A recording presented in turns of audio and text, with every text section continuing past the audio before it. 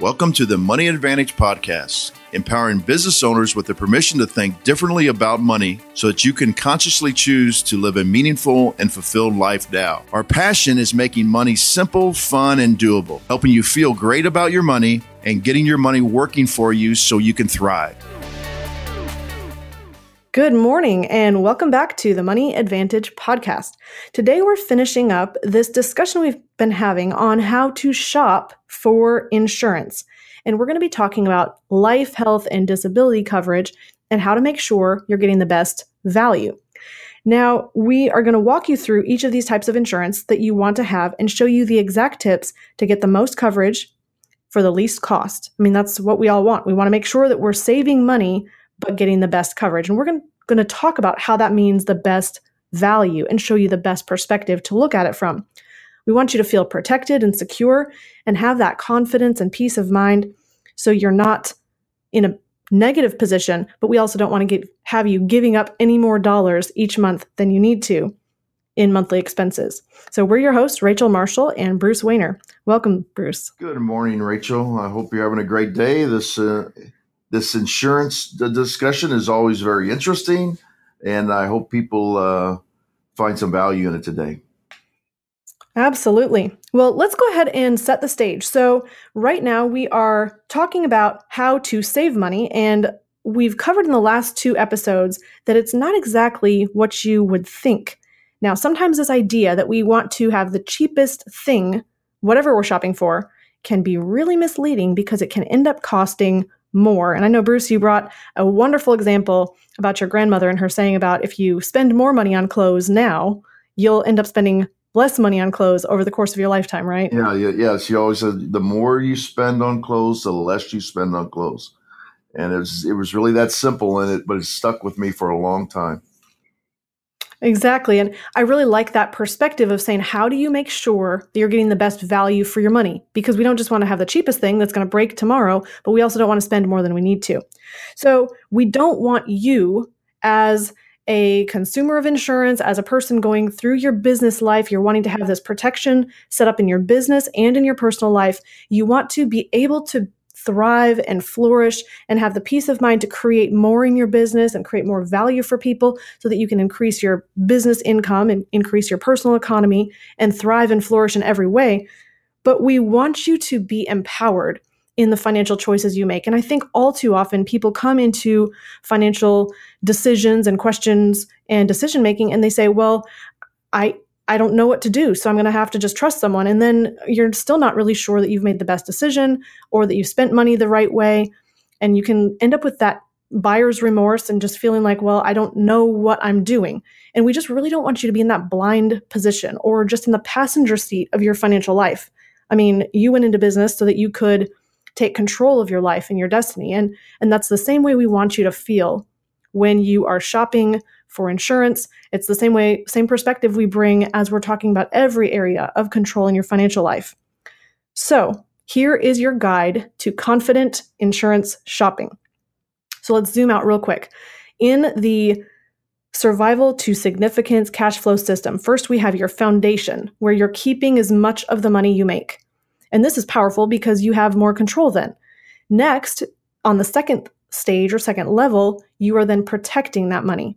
And finally, after you've been keeping more and protecting that money, then we're going to focus in the third level on increasing and making more money. So insurance really fits in that protection segment. So in level 2, and we want to move you from a position of having risk to feeling safe, regardless of what type of circumstances you might face. So this is the third in a mini series on how to shop for insurance and get the best value. In the first one, we talked about 7 tips to save on insurance. In part 2, we talked about home and auto insurance. And today we're covering how to save money on life, health, and disability insurance. So Bruce, let's go ahead and dive in. Yeah, I think the first thing anybody needs to really think about is that, and we've touched on this over and over, but I'm going to take a little bit different perspective here, is that we often focus on price and not the value we are getting for that price. And unfortunately, because we are in more of information overload world now, it's very easy to get a price on something. But and Oh, that sure. has caused the every industry to focus on price rather than focus on the value you get.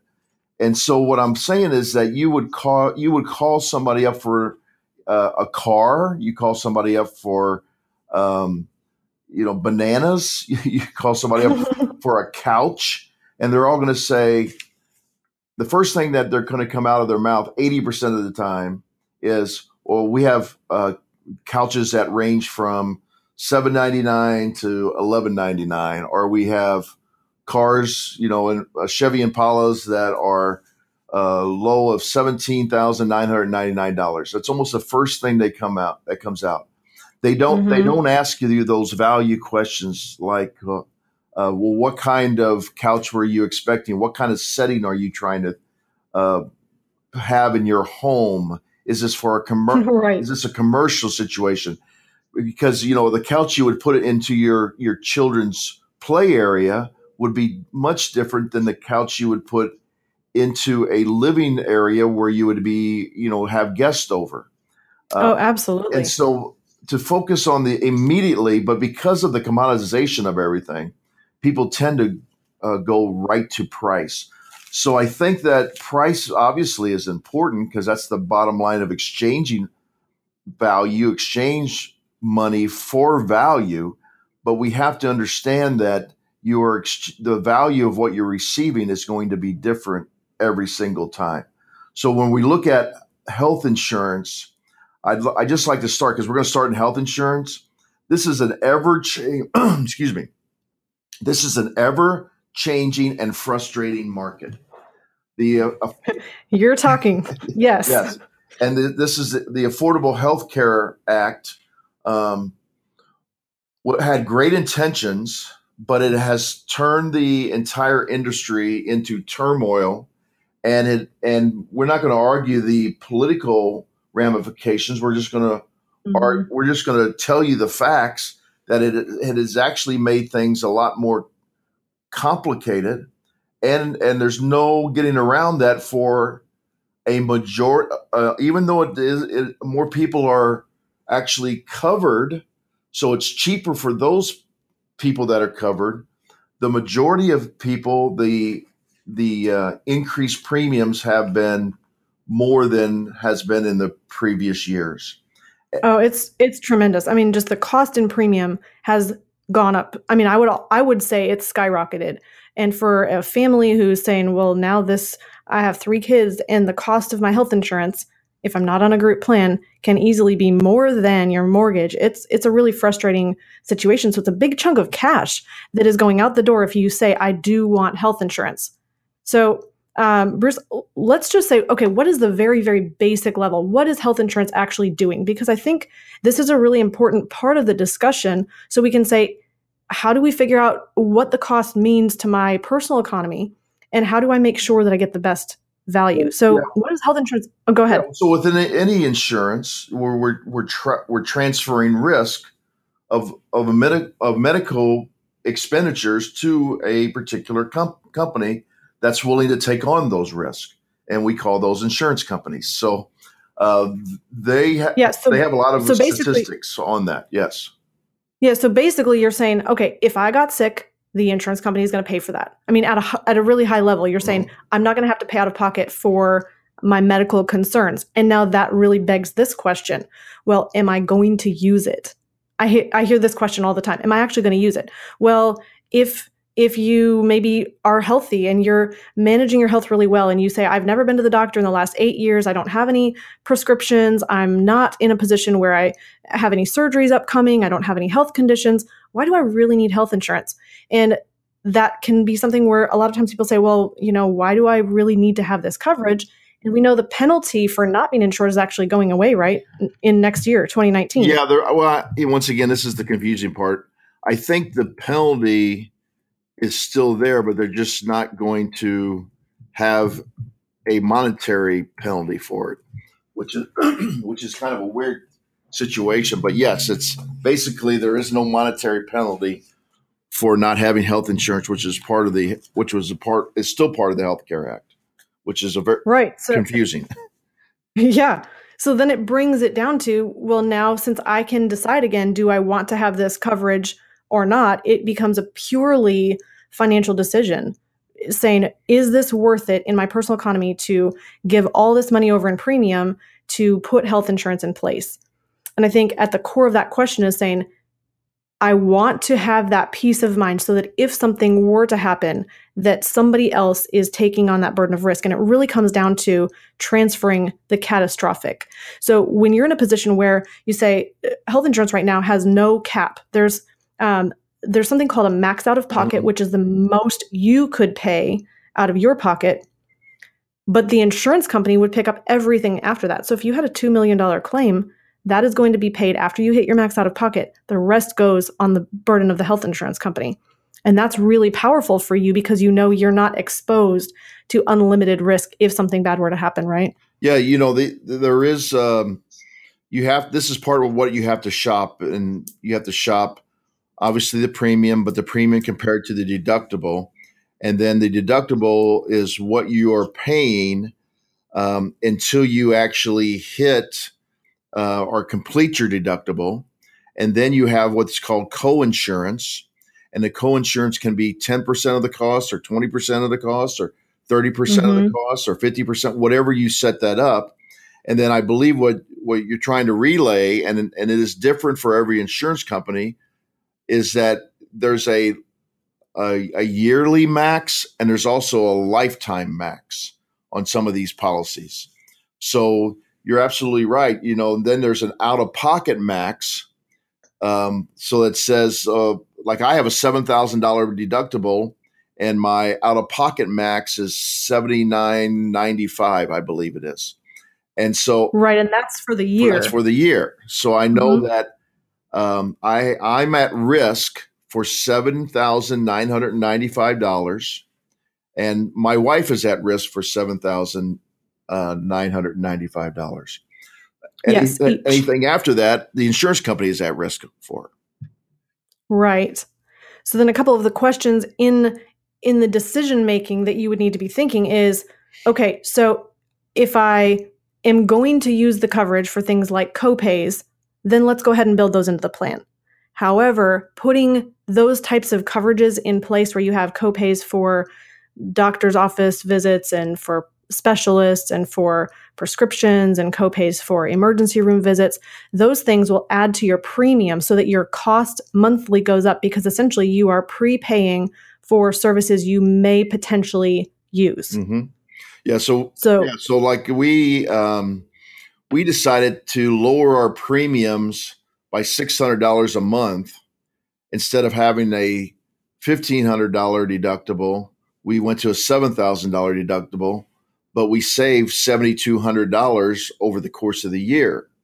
And that's because we decided that we were going to try to maintain our health, be healthy, maintain our lifestyle. And we also, this is the importance of savings from our previous episodes. We have savings set aside if we have to go all the way up to our deductible, and we put part of that savings into a health savings account, which I know we're going to talk about in just a little bit of time. So this overall understanding that the cost of insurance is a combination of the premium, the deductible, the co-insurance, and the yearly out-of-pocket max. Those four things really make up your decision-making process. Oh, that's absolutely right. And we don't do a lot of health insurance for people anymore, but when we were really looking at this, we would always analyze the total picture. If I hit my max out of pocket and I'm paying the premiums for the course of the year, what is the best financial decision? And that's a question that is a financial objective number you can arrive at. Yeah, Arch Brokerage, our strategic alliance here in St. Louis does a great job in a column form that really shows people at the very bottom, here is the risk that you're taking on. And then people can make a decision, okay, I feel like I'm healthier, so I'm willing to take a little bit more risk to have some savings along that particular year. Absolutely. Absolutely. So what we're looking at then, so in this big picture, and Bruce, I really love how you brought your personal circumstance to play, because what we're looking at is, here's the lay of the land. First, in health insurance, if you choose to take on health insurance, you pay the premium and the insurance company takes your medical risk. You have a deductible that you pay first, as Bruce mentioned. And then after that, if you hit your deductible, you pay your coinsurance. After the coinsurance, you get up to your max out of pocket. After that, the insurance company takes the rest. That's the big, big picture. Now, how do we minimize those costs? If we've chosen to transfer the risk to the insurance company, we have the peace of mind of knowing that we don't have to pay out of pocket or come up with the money or put it on a credit card or find some way to have medical payments that we make to the provider and be on a payment plan. I mean, medical costs are a huge deal. And for some people, it's a humongous financial decision and often can put people into bankruptcy. So this is a really important reason to make sure that you've thought this through so that you're not in this exposed and liable position. But how do we save money when we're thinking about the health insurance? So here's a couple really quick points on that, and we've actually touched on all of them already. So I'm just going to bring them back to the surface. One is, Bruce, as you talked about, having savings in place. If you have the savings, you can afford to increase your deductible so that you're going to end up coming out of pocket for the smaller stuff and transferring the catastrophic risk to the insurance company. And that's going to lower your premium. Now, unfortunately, in today's environment, it's not as much lower as it used to be. There used to be a much bigger gap between low deductible plans and high deductible plans, and the cost used to be really significant change. But now almost all the plans have very similar premiums. And who knows what's going to happen in the future of health insurance. But build up those cash reserves so you can increase the deductible. And then, Bruce, did you want to talk about HSAs at all just for a second and mention what they are, or would you like me to cover that? What people really need to know, I think, for HSAs, and then you can go ahead and finalize this, is that it's the only thing that I know of, and I've talked to a lot of different people, that is where you could put your money to be tax deductible and take it out tax free if you take it out for things that are properly covered by HSA. It's the only thing. And the reason, and the number one thing that I find the reason people don't want to do it is they get it confused with an FSA, which many employers actually offer as a benefit. And the FSA is what some people refer to as use it or lose it. Yep, exactly. And that is true. If you do not use it, whatever money you have in it, you will lose it for the following year. HSAs, though, they actually roll over into basically all the way to age 65, and then they become an individual retirement account. So it is the nicest thing you can do. Now, you and I are big on controlling our money. The one negative about HSAs is you do lose control of the money. But a way that you can overcome that is, and this is the way I do it, and my wife we do it, is although we can put X amount of dollars in the HSA every year, we decide when and how we're going to do it. We do not do it systematically. We save the money outside the HSA. Then if we have a health claim, we put the money into the HSA and then take it back out. Nice. Because a lot of people try to say, well, I want to put $250 a month into my HSA, and then they do get to the end of the year and then they don't use it. And it's nice that it does roll over for medical expenses in the future, but you do lose control of that money by not being able to access it without a penalty, just like an individual retirement account. Right. So let's just recap a couple things real quick. So HSA stands for Health Savings Account, and this is two parts. You have your health plan plus a savings account. There's two different tools. So you're still paying your premiums on your health insurance, and on the side, you can put money into a savings account, the health savings account portion, and this is money that will stay there until you need it for medical expenses. And part of, Bruce, what you're talking about, the control, is that you don't have investment control over where that money is going to be invested for you. But you also can only use it for qualified medical expenses, not just for anything you choose. So if you did have $20,000 sitting in your health savings account and you needed $20,000 to invest in a rental property, you're not going to be able to use that money for that. The other piece that you were contrasting was the FSA, which is a flexible spending account. So that's the use it or lose it money where the employer puts money usually into an account that you can spend on qualified medical expenses as well.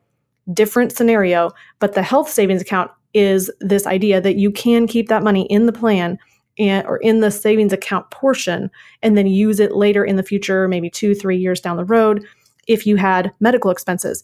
And one thing that I would also add to the piece that you said about not putting the money into the health savings account until you had an expense, there's really not a reason to put more in than what your deductible would be for that given year. Have the money somewhere else in another place where you control it and you can use it in the health savings account, but there's much more controlled ways that you can use to grow your money and access it for other purposes as well and utilize it more effectively. So the other thing that you can do to save money on health insurance is you can look at narrowing the network. So there used to be PPO plans and you could have in and out of network coverage, and still in some cases you can get a PPO. Sometimes an HMO is more effective or cost effective. You have a narrower range of doctors that are contracted within that health maintenance organization, and you end up having a lower premium as a result. And even if you were to be out of state or out of network for an emergency, those are usually classified as in-network claims anyways. So those are a couple of ideas on how to save dollars. There's also some new legislation allowing sole proprietors to have group insurance, so to offer a employer-based health plan. And for what we've seen in 2018, employer-based health plans have saved people premium as opposed to getting an individual health plan. So just another consideration there, especially for business owners. If you have at least one employee this year, you're qualified for that. If you have just yourself next year, you'll have the ability for a group health plan. And then the last piece on that is focus on self-insuring for the small stuff, the things that are just annoying, the doctor office visit copays and things like that. If you're not going to be using that coverage on a regular basis, and transfer the risk for the catastrophic coverage, that's going to keep more dollars in your pocket and in your control today. Yeah, and just to finalize this, to show people how you can increase cash flow, is the limit. I believe the limitations in 2000, the contribution limitations in 2018 are $3,500 per person in a household. So it would be $7,000. And if you're in let's say a 24% federal tax bracket, then you would save $1,680 on your taxes, which would be equivalent to an additional $140 a month of cash flow. And that doesn't take in consideration what you would be saving on the state side. So then if a person looks at it and says, okay, my premium for my wife and myself is $940 a month because I put it into a $7,000 deductible, I have to take in consideration then if I put the $3,500 into the HSA, that I am actually increasing my cash flow by $140 a month. So that $940 premium really only feels like $800 a month. Oh, and that's great. how you need to walk through this to see what you're actually paying for your healthcare needs. Oh, that's awesome. That's awesome. Bruce, this actually brought up one other thought that I did want to share just briefly. And that is that often it's because of the Affordable Care Act, sometimes people have written off more business expenses to show a lower income and be able to qualify for a subsidy. Now, we don't know what the subsidies are going to look like going forward, and I absolutely do not have a crystal ball, and I don't even want to guess what's going to happen in the future. But one thing we want to be careful of is it is good in your business to make more money. It is not a negative thing. And so what we don't want to do is we don't want to live in that scarcity of trying to say, well, I need to shrink my income, not make any more money, because if I make more money, then I'm going to lose the premium and have to pay more for my health insurance. Yes, you will, but there's more value in creating more service and giving more of yourself to the world and in increasing your income, because then you just have a lot more options as a whole, even if there might be some added costs that go along with that. So I just want to really take the focus away from just paying less in premium to really how can we expand the value we give to others. And that might take away a subsidy for you for health insurance, but that's worth it if you're making more money. All right, let's dive over into disability coverage. So what we want to think about with disability insurance is disability coverage covers your income. If you are no longer able to work, it provides compensation that covers that for you. So you basically have a position where you have income coming in, even though you're not able to work if it was due to a disability. A couple of things to think about is that 95% of disabling accidents and illnesses are not work-related, meaning if you are covered by workers' compensation at an employer's position, or you are the boss and you have workers' comp, most of those cases where people become disabled are not work-related, meaning workers' comp is not going to cover. And you want to have personally owned disability coverage that will pay for that. There's another statistic that says 1 in 8 workers will be disabled 5 years or more during their working careers. And again, I don't bring this up to layer on scarcity and fear, but what we want to do is be prepared. If this were to happen and I lost my income due to not being able to work, how can I be in a position where I don't have to fear that lack of income? So we want to protect your cash flow at the source, and that's where you're making money. We want to protect that income. So there are a few different purposes to having disability coverage. Bruce, do you want to cover what some of those are? Well, yeah, I'd love to do that. But before I get into this, this is another thing. When we went into my home insurance, when I had my house fire, and people say, well, people were telling me that, oh, be careful because they're going to screw you. The insurance company's going to screw you. And, this is another case where people think that insurance companies do not pay out disability claims. Now, they pay out disability claims that are legitimate. And right. I think we have to look at it from the insurance company's point of view. First of all, they are providing a service to people so that they are replacing income when there is a legitimate income loss. Unfortunately, Rachel, or fortunately, either way you look at this, I've done, well over 4,400 of these interviews, and there's been a couple times where people have indicated to me, in my opinion, that they were committing disability insurance fraud because I could tell by their tax return that they were participating in another business that they were running for and being very profitable, and yet they were allowing their spouse to do it. In other words, it was in their spouse's name. So I think people need to understand that insurance fraud is real, and that when an insurance company looks at a person's situation, it's not because they're not trying to pay the claim, but they're trying to uphold the integrity of the process. And so when we look at purposes of disability, I think people just need to look at it not only from the insured person, but also from the insurer's perspective. So the purpose of this loan disability or for loan relief, we often see this if you have loans that you will still be able to pay those loans with this. Buy-sell agreements and buyout coverage, in a business. If somebody that is normally performing a task that's very integral to your business, obviously, if they can't do that, the revenue has a potential to go down. Personal disability, like I know you and I both have, is to replace income. And I was just working with a client the other day, and he was asking for his wife, who's a OBGYN who makes a very good living, and the insurance company was only offering 60% replacement of her income. And he's like, I want 100%. And I said, once again, you have to look at it from the insurance company's perspective. If you are insured up to 100% of your income, there is not that you're going to do it, but there's more likelihood that fraud could be involved.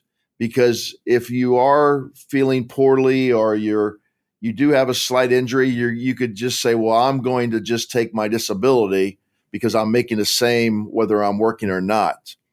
So the insurance company has to do that to discourage fraud. Plus, in many cases, then when you're getting that 60%, then you could also apply for Social Security disability. Right, their disability program. And get closer to the 80%, about an 80 percentile. And then finally, business overhead expenses such as employee salaries, rent, and operational expenses. Yeah, so basically with disability, we want to think about if I wasn't able to work, what else might suffer as a result? And it's not just your own personal household, it could be your business. And as Bruce was talking about with the buy-sell and the business overhead expense, if you are the linchpin in your business, and if you not being there will cause sales to decline, well, that sales might be lower, so the revenue is down, but you still have those fixed expenses like rent and salaries that you need to maintain. And we want to be able to be in a position where we can keep the business afloat during the disability. So those are some different perspectives on the business and the personal side, why disability is relevant. So let's talk about a couple of the provisions within a plan. So one of the main things you want to recognize is that disability insurance coverage will either be set up for own occupation or any occupation. And you really want to make sure that you have own occupation. Now, what this means is that if you become disabled and you're no longer able to work in your specific occupation that you were in before the disability, you will receive compensation. This would be as opposed to any occupation. Let me give an illustration. If you are a surgeon and you become disabled and somehow are not able to use your eyesight or your fingers, your tactile ability, the same way that you were as a surgeon, but you could go work as a physician's assistant or maybe a receptionist in a doctor's office, own occupation is the coverage you want because you're still going to be able to receive some disability compensation while you're employed in a similar capacity, but not the same one that paid the higher income for you. And maybe you're now only working in a part-time role and you still can receive disability compensation. If you had any occupation coverage, then you would not receive disability payouts as long as you had some type of part-time work in any role. Is that clear, Bruce, or is there any clarity you'd like to add to that? I can actually give you some real-life examples. I know a dentist who had own occupation disability. And when you think about it from this perspective, he had to be kind of bent over and hunched over every day. And he developed some back problems. So now he can't continue to do the hunched over type of occupation, but he could become a salesperson who stands up every day or sits up straight every day. And so he could change to another occupation. So he's getting paid for that. And then he did change over to a salesperson for a company. Now, own occupation, though, in most cases, that actually costs more for the consumer. Any occupation is a little different because they're saying you're disabled and you can't do anything. And that's how Social Security disability insurance is actually set up. It's not that you can't do what you're doing now, is that you can't do anything at all to make money. So those are two different things from the public and the private sector. You don't have the ability to apply for own occupation with Social Security disability insurance. Right. So in your dentist example, so if he had any or any occupation disability coverage and is no longer able to work as a dentist, but he can work in sales, he would not receive any disability payout. That is correct. So that's just something to be aware of. And again, this comes back to, is the insurance company, are they my friend or are they against me? And we want to make sure we understand the terms of the coverage, because if that dentist said, well, I had any occupation coverage and now I'm not getting anything, and my income went from $250,000 a year down to $80,000 a year, and I'm still able to work, but only part-time in a sales role. Well, now in that position, he's not getting any payout from the company. He could feel disenfranchised or frustrated towards the insurance company providing the disability income.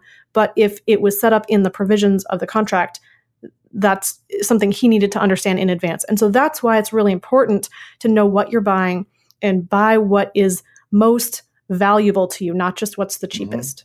And the next part is the elimination period. And that simply means how long do you have to wait until they actually start paying a benefit?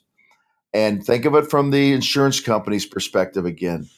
If they had to start paying the next day, then there would be more cost involved in this.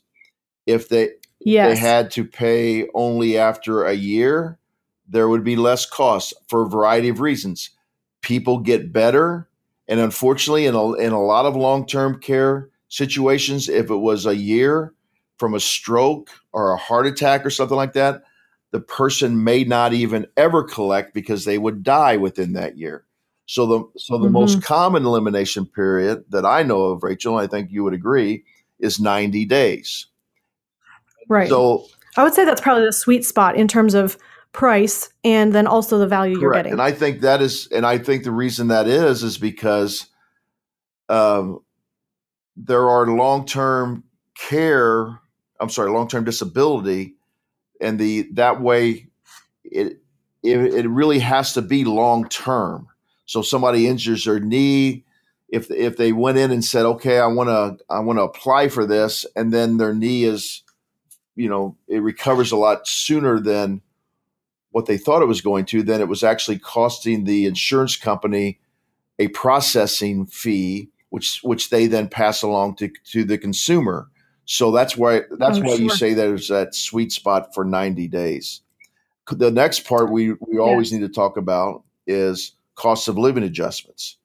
And once again, I keep relating this back to me, but I was so grateful that when on my homeowner's insurance, I had a cost of living adjustment on my house for the increased cost of replacing the house. And it's the same thing. Policies that do not have cost of living adjustments would be cheaper than ones that do. And for people that don't understand what this means, let's say after the elimination period, 90 days, you get $2,000 a month in 2018. But if you don't have a cost of living adjustment, you would get that if it was 2030, you'd get $2,000 a month. So that means, once again, it would be cheaper for the insurance company. We would recommend that cost of living adjustment is something that you should, consider. Which then basically we're looking at, okay, here's the added things that you can add on, but usually it's really advantageous for you to do so. And again, I really just want to reiterate, this is not just all about the cost. We can improve the cost by doing certain things with the policy, but then we also want to make sure we're getting what we really want, which is going to be own occupation coverage. We do want to have a cost of living adjustment. And then, Bruce, I think you were going to just go into the future increase rider as well. Yeah, and this is helpful because as we increase our abilities, we may increase the need for additional income because we've increased our income. So buy more insurance as income increases without medical proof of insurability. A lot of people would find that to be very, very important. I have another doctor friend who's an anesthesiologist, and he went from his initial pay of like $350,000 to just recently going to $600,000. So we have to then say, okay, if we didn't have this increase rider on there, future increase rider on there, we would have to either write another policy, or we would have to have the ability to change the current policy. So, or go back through underwriting. Correct. And if health status has changed, you might not be able to qualify for that. So something to think about in advance when you are healthy and you can qualify for the coverage. Right. And then the residual riders that are partial benefits if you can work but not full time because you get tired, or if you're on your feet and you have very arthritic knees or something like that, but you can stay on your feet for maybe 4 hours but not 8 hours. You could put a residual rider in on that so that you say, hey, I'd be willing to work part-time. And of course, if you do that, then you wouldn't need as much coverage, and that would be a way to also lessen cost. Absolutely. So let's recap disability really quick. A couple things to think about. Make sure you own it personally, not just having group coverage. If it is group coverage through an employer, you may not have portability of that. So if you left the employer, that is not going to necessarily transfer with you, and you may be left without disability coverage you thought you had.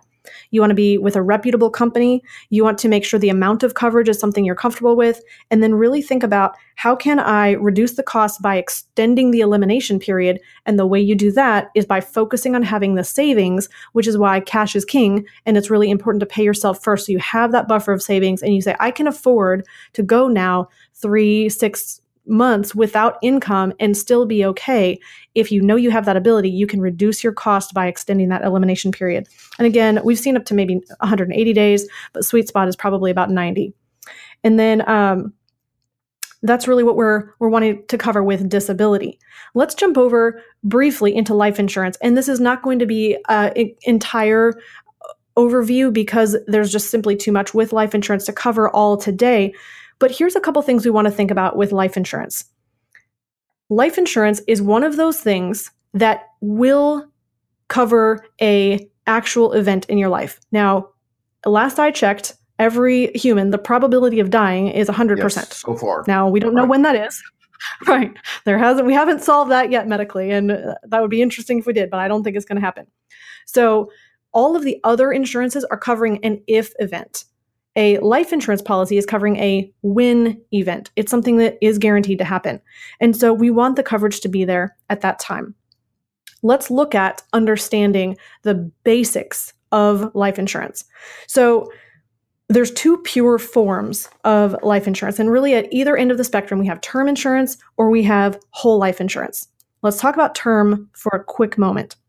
So you have the amount of coverage, which is your death benefit. And this is the amount that's going to pay out to your heirs when you die. There's the premium that you pay for that coverage. That's the cost, if you will. And then there's the term. And this is the length of the contract. And usually it's between 10 or 20 or usually 30 years. Now, if you're still alive at the end of the term, everything you paid in has become a cost to you and you get nothing from it. So you don't get your money back. You don't get the death benefit paid out. It's just simply a cost that you walk away from knowing that it was a cost in your life. So when you're looking at that, it's easy to think about, well, term insurance can be cheaper by most standards when you are young and healthy. However, if you were going to then live through that term, say you had a 30-year term policy, you started when you were age 30, now you're age 60, and you want to put that coverage back in force for another 20 or 30 years, that is going to be extensively higher in terms of the cost. And looking at, I don't have numbers in front of me, and maybe Bruce, you're more familiar with this, but looking at the cost over a lifespan, if you were to insure with term insurance throughout your entire life, that cost by the end is just extremely high. It becomes cost prohibitive, and you would have had to pay in more in premium throughout your whole lifetime than you're going to get out in a death benefit. I would agree with that. The thing about it is, though, term insurance is very helpful in certain situations. And Absolutely. but the thing that people, they don't understand the ramifications.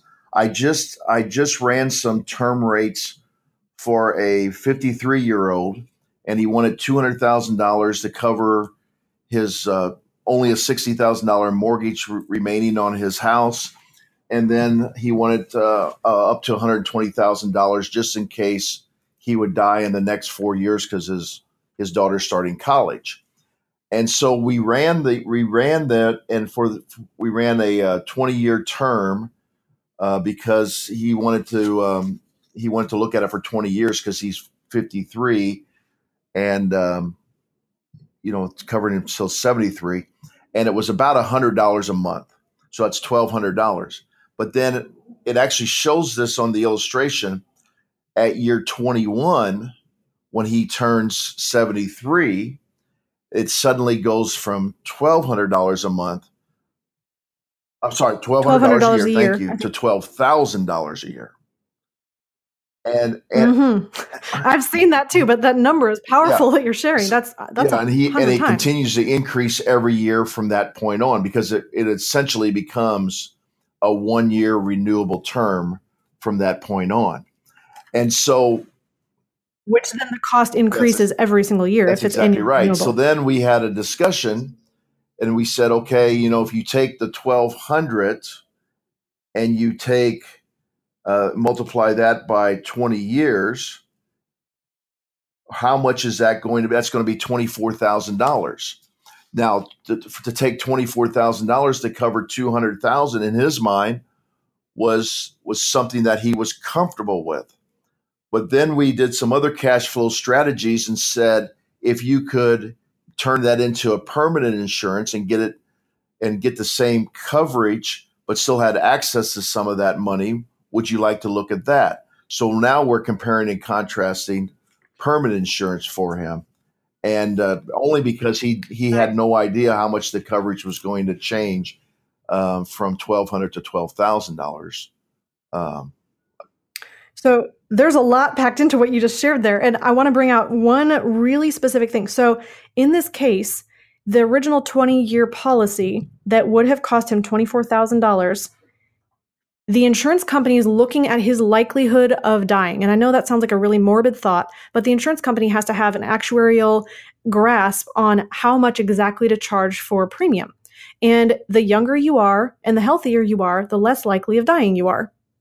Probably not any surprise to anyone listening. So when you are least costly to insure, that's when the insurance company is going to charge less. Now, there's a statistic that shows only about 1% of term policies actually end up paying out, which what this means is that the likelihood of him passing away within those 20 years is relatively little, which means that $24,000 that went out every single, total over those 20 years is a pure cost if he doesn't die within those 20 years. And ultimately, we all want to live longer. I don't want to have to die in order to make financial sense out of a policy. Yeah, he was very shocked at this, which oftentimes I find clients are, how much it actually increases, because he was actually thinking, see, Rachel, you're still pretty young. You don't think necessarily about your mortality in a concrete way. But I've been in this industry long enough where younger people say, well, I'll term in case something happens. As the older you get, you realize, oh, something will happen. That's a little bit of a different way of thinking. In case something happens, to when you get into your 50s, you're realizing, oh, something will actually happen. Sure. Term insurance is just the purest form of insurance. I mean, what they're saying is we need to get $24,000. We don't think you're going to die, but that $24,000 is not just going to protect the $200 that we have at risk for you, but everybody else in your risk class that has insurance with us. So then when somebody, they don't know how many people are going to, or I'm sorry, they know how many people out of 1,000 or 10,000 are going to die if a 53-year-old gets insurance. They just don't know which one of those 53-year-old are going to die the very next year. And so they would take all the premiums that come in to pay off the death benefit. And unfortunately or fortunately, once again, I don't know which way to present this, we have had to do death claims. And it's both sad, but also reassuring with the family that here is a check. And here's a great example. We did a permanent for our audience to understand. Once you receive that check, the insurance company now has received the risk of you dying. And so the premium check. Yes. When the I tell people all the time, does it make sense that as soon as he gives me the first $100 check, if he dies on the way home, the insurance company will pay $200,000. That doesn't sound like it makes a lot of sense for the insurance company. No, but it's the best rate of return you could possibly get on your money. It's just not the life circumstance you want to have. That's right. But the reason the insurance company knows that is they've checked him out, and the actuaries know that the possibility that happened is slight enough, and that's how they have actually calculated that it will cost $100 a month. Absolutely. We did have one person several years ago that wrote a check for $40,000 for a permanent life insurance of a little over $1 million, and then in 9 months died of brain cancer. Oh my goodness. And so that was disheartening because we were good. We had known the family for a couple of years, but it was also nice to give them a check for a little over $1 million to try to replace some of the loss in the family. Mm-hmm. But that was probably the most extreme I had ever seen from a death benefit situation, where 40,000 turned into a little over 1 million. Wow. I can. My point is telling that is those insurance companies do pay. So that's the way that they have to figure out the costs involved to run their business. Oh, absolutely. And what a challenging and tragic situation for the family. And yet that reassurance of knowing that there was that backstop to at least make sure that you're financially okay. Then they're able to recover emotionally without that financial strain and burden. So let's then just contrast that with whole life insurance real briefly, as we're getting close to the top of the hour in a podcast here. But with whole life, you have the primary difference between whole life and term is that whole life lasts your whole life. There's no end or termination of a policy. So what happens is that you have the duration is different. And then it also builds kind of like equity in a house. You build equity, or cash value is the actual term, in the policy, where you have access to a portion of the death benefit. And you're able to use this money during your lifetime. So that could be for emergencies or for opportunities. And there's a lot of different pieces about that, but you can access that money without having to qualify for it. You don't have to apply or anything. You have access to your cash value because it belongs to you. So with that, you have a guaranteed premium that you put in, you have a guaranteed death benefit, there's a guaranteed cash value. And what happens then is the cost of insurance we were talking about before is averaged over the span of your whole entire life, usually out through age 121, as the policies are now. And that is averaged over the course of your entire life. So you have a set premium, and the premium doesn't increase. So what happens is that you look at the beginning of a policy may seem to be expensive in terms of more expensive than a term policy. But when we're comparing the two, we're getting access to something that we can use and something that will for sure pay out at some point, as long as we don't cancel the policy. Bruce, is there any clarification you want to bring around that? Well, I just think, first of all, I want people to realize that you had mentioned, and I don't think you meant to say this, you said there's really no end to the policy. There is. When you die. Well, not only that, but, and I know it's hard for you, once again, as a younger person, to realize this, when it goes to age 121, right? The contract literally means if you live to 121, the policy is endowed, is what they call it, right? And they will pay it off whether you are dead or not.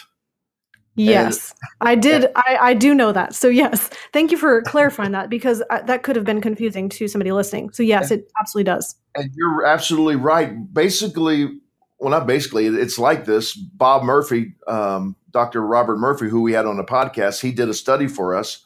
And whole life is basically just taking the term insurance costs and spreading them out through the whole life. That's exactly what they do. It's not magic. It's not mysterious. So when you do that and you do it out over the whole life, they take some of those costs from an 80-year-old and they push it into a 25-year-old. So the cost for a 25-year-old would be higher for a whole life insurance product than it would be for a term. Why? Because they've taken some of those term costs for an age 80 or 90-year-old and average them over their whole life. So of course it's going to. Why do they do that? Because they know they're on the hook for your whole life.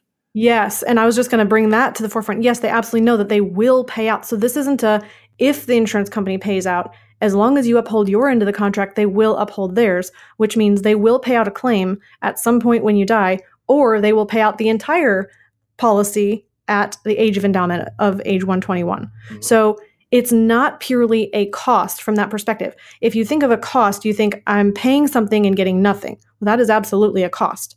But when you pay something in and you get more dollars out than you put in, that's not entirely a cost. Now, at that point, we can look at what is the return on investment? What is the difference between what I put in and what I get out? And for most policies that stay in effect over a span of time, you are absolutely getting more out than you're putting in. And I'm not sure, Bruce, maybe you want to clarify that a little bit Well, better. I think over my career, people have said the very common thing is whole life insurance costs too much, or I should just buy term and invest the difference.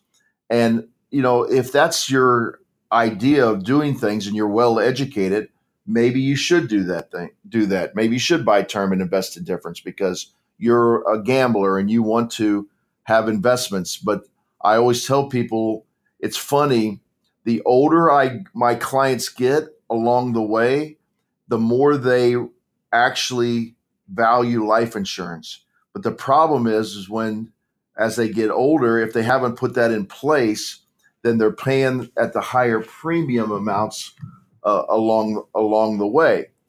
With the Absolutely. with the whole life insurance is there's guarantees. A lot of times people don't realize that you can design them specifically for what you're trying to accomplish. If you want a higher death benefit, great. If you want to pull the death benefit down and make it lower so that you have more cost of insurance or less cost of insurance and more going to the insurance company so they pay a higher interest and dividends so your cash value grows higher that you can access. By the way, access it tax free. And we didn't even mention this, both term and whole life insurance death benefits go to the heirs tax free, Yes. which brings up another. I know I throw these real life examples all the No, time, that's good. but I was talking to a friend in a group I belong to, Medici, a media space, and he was saying that he doesn't want life insurance because it doesn't actually do anything for him. Of course, we did a whole segment on, it actually frees you up to live life, but he said it didn't do anything for him. He'd rather have his stocks and mutual funds grow to well over 600,000 rather than have a $600,000 term life insurance that goes to his kids. And I said, well, what is really the difference? What are you doing with that 600,000? And he said, well, I'm building it up so that I have peace of mind, but I'm just going to leave it to my children. And I said to him, so really, it doesn't really do anything for you. Also, just like the term death benefit doesn't do anything for you. And he said, well, it gives me peace of mind. He goes, I see where you're going with this, but it gives me peace of mind. And I said, well, what's it give you peace of mind for? And he said, well, it gives me peace of mind that I have that money if I want to access it. I said, does it give you peace of mind for your children and your wife? And he said, yes.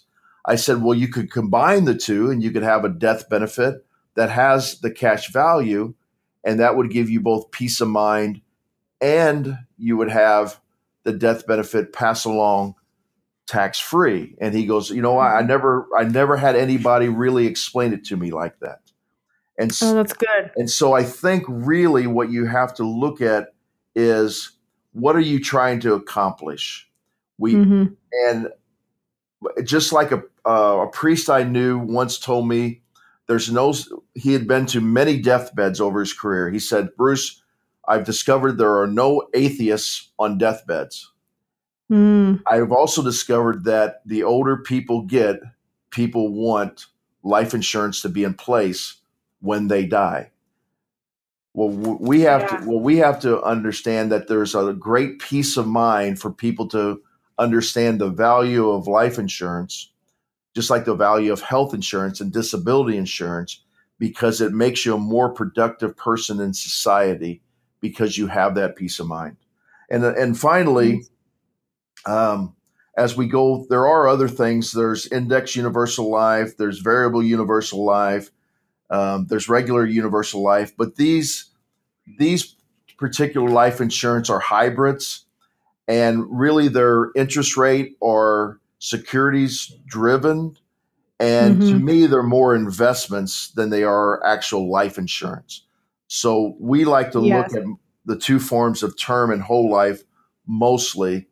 And if a person wants to do the other ones, we actually explain everything about it. We don't actually sell this. If somebody wants it, we have people that will sell it to them.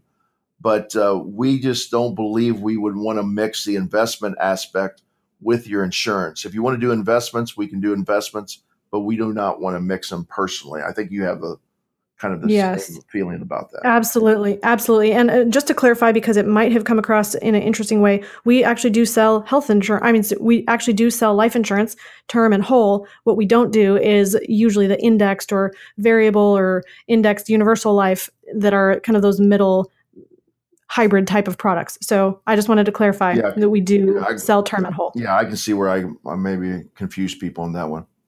No problem. I just wanted to make sure that our intentions are clear. And so as we then look at how do I get the best value when it comes to life insurance? Well, don't just look at the cost, because that will be very diluting. What you want to look at is, what do I want to have in place? And make sure you understand the coverage. We also would recommend starting with the maximum coverage you can get, looking at your human life value and starting there in terms of how much death benefit you want to put in place. Then looking at how much you have that you want to have a place to store your cash. How much cash flow are you looking to be able to grow? And thinking about putting that towards a whole life policy. And then thinking about, how do I not just put money into term, which is just a cost to me if the death benefit doesn't pay out, but the other side of that is that you want to maximize your insurability. And the best way to do that is to put it in place young. And as Bruce was talking about, a lot of young people don't value having life insurance in place. But think about where you're going to be in 40 or 50 years from now and what you're going to want to have in place then. And if you lock something in now, you're going to have the ability to be insured at lower rates and at your current health status before you have health concerns that might arise throughout your life. So just a couple of things to think about there. We also would recommend having your term insurance be convertible. So a lot of times somebody might start with some whole and a lot of term.